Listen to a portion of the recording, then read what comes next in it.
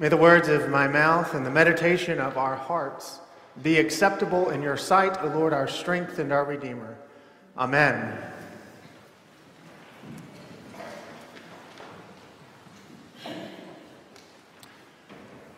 Truly I tell you, I do not know you. Upon reading these words this week, I could almost feel a dagger pierce my soul. What do you mean, God? What do you mean when you say, I don't know you? I thought you were a God who says, I have called you by name, you are mine. Truly, I tell you, I do not know you. Today we see Jesus start to paint a pretty clear and scary picture on what to expect when Judgment Day comes. That's what Matthew 25 is really all about. You know, once you get to Matthew 25, things start getting serious. In a few weeks, you will hear Jesus tell the ultimate parable on judgment, the one where the sheep are separated from the goats. Today's parable shows Jesus separate the wise from the foolish.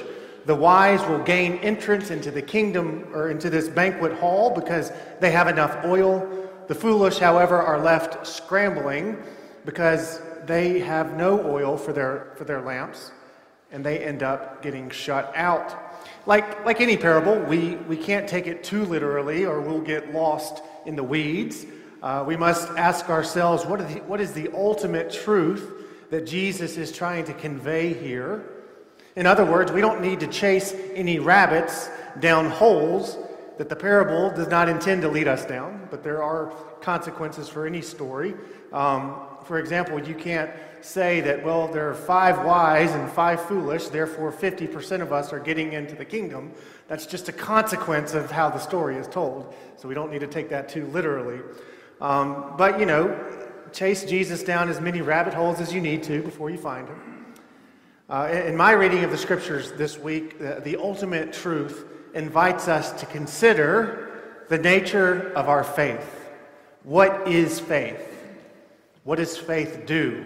Where do we get it? How do we sustain our faith? Is faith gained because we believe a certain doctrine?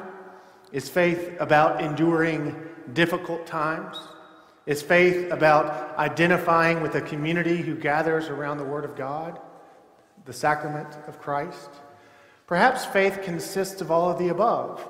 Faith is about what some have come to call the 3 B's, B as in boy. Believe, behave, belong.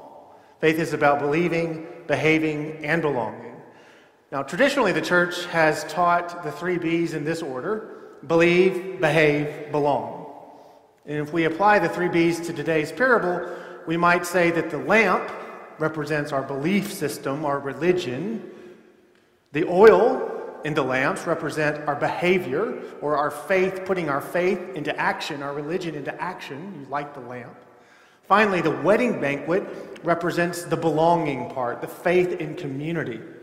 Now, as I alluded to earlier, I'm not sure the believe, behave, belong paradigm works in our 21st century setting. I'm ready to argue that it's actually flipped. Today, I think it's more about belonging first, which leads to a type of behavior, which leads to what we believe. And I actually think that's what Jesus is doing today.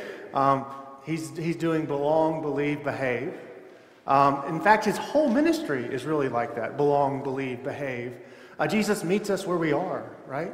Before the bridesmaids even go to their dress fitting, before they even kindly reply with their RSVP card, their name is on the invitation list.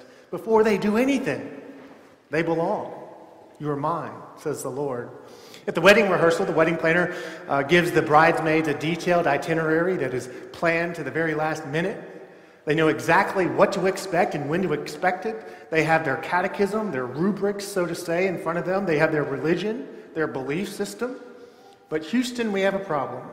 The groom, aka Jesus, doesn't follow the wedding planner's itinerary. The groom is delayed for hours. We're not told why, hopefully for good reasons. But finally, shortly after midnight, when all have fallen asleep, the groom arrives. And this is where the foolish are separated from the wise. Those who brought extra oil for their lamps find their way to the party. The foolish, however, are shut out. Finally, the bridesmaids are given reason to use their religion in the real world. They have oil for their lamps. They put their faith into action. The foolish are shut out because they are not prepared. Initially, they belong. They have been given the religion, but they don't put it to use, which leaves them ultimately shut out. Now, before we move on, I want to visit a part of this parable that's always bothered me. The part where the wise refuse to share their oil with the foolish. That's not very Christian, right? But as one commentator notes, it's not that they don't want to share, but they can't. They can't share because you can't borrow someone else's life of faith, which is what the oil represents. Yes, our faith is something that we do together as a Christian community. We come together and we are nurtured by this community here. But you can't take up someone else's cross for them. They have to take up their own cross. Now, I'd say my own experience with the church more or less matches up with this paradigm. Belong, believe, behave. One of my best friends invited me to be a part of the youth group growing up. At first, it wasn't really about what I believed or how I behaved. It was really just about being a part of that group. Eventually, I started paying attention to what the youth minister was talking about. Eventually, I started hearing about this Jesus person. And I said, okay, Jesus might be worth following. After a while, I started to put my faith into action. I started to act out what I believed. But it all started with belonging, and it went from there. Now, obviously, the process of embracing the faith isn't as neat and tidy as that paradigm suggests. Our faith is messy and it's rarely linear. But I find it edifying to see the pattern of how God works in our lives, how God even works in the Scriptures. We see this with Jesus. He meets us where we are. He doesn't demand that we come here. Jesus meets us wherever we find ourselves in our faith journey. Jesus engages a conversation with us, asks us questions, learns about our default religions, and then he tells us about his way, the way of the cross, the way of life and peace. And at some point we make a decision to follow. Some of us will say no, some of us will say yes, some are wise, and some are foolish. But it starts with belonging. At Ascension, this is more or less how we function as a parish community. Our newcomer and our parish life ministries offer a way to belong. Newcomer coffees, new member dinners, peer groups, foyer groups, parish retreats, parish picnics, pastoral visits, and the list goes on. Holy hikes, we had one yesterday even though we canceled it, which was great. These are just a few ways that we make space to belong. Ultimately, we find our belonging here around this altar where you are all invited. As for belief, we often Christian education classes for all ages. Our youth and children are not just told about the basics of our faith, but they're given freedom to wonder and ask questions about life with God. We have small groups for adults during the week and on Sunday mornings.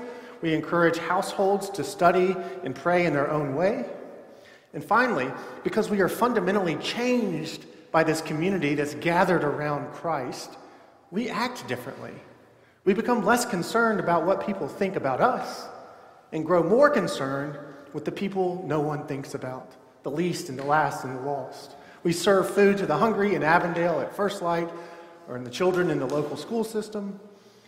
In a few verses here in Matthew 25, we are going to hear that ultimate parable on judgment, where Jesus will tell his followers, if you've served the least of these, you've served me. If you've served the homeless, the hungry, the imprisoned, the sick, the stranger, then you have found me. So if you hear Jesus say, truly I do not know you, as I heard this week, we must not be considered the least, the last, or the lost, or we must not be found in their company. That's how I'm reading it this week. But the good news is that Jesus wants to be known, and Jesus wants to know you, because you belong, you matter. You have a seat with your name on it at Christ's banquet table. That table might be at the bedside of a neighbor who is sick, or at the doorstep of a neighbor who is lonely. You might show up to the banquet table at a laundromat with $10 of quarters in your pocket. That table might be at a local prison ministry through something like Kairos. That table might be at First Light Shelter on a Friday night, or at the Abbey in Avondale on Thursday morning. The list goes on and on and on. How are we visiting Christ and the sick, the stranger, the imprisoned, the homeless, the hungry, those who are lonely, those who are needing to know that there is hope in this dim and often dark world? So now trust me, there is room for you around the tables that Jesus is preparing in this world. Tables that are gathering around the least and the last and the lost. The invitation to the banquet table has been issued. You belong. Now, are you ready to go and find a seat with your name on it? Jesus Christ is waiting.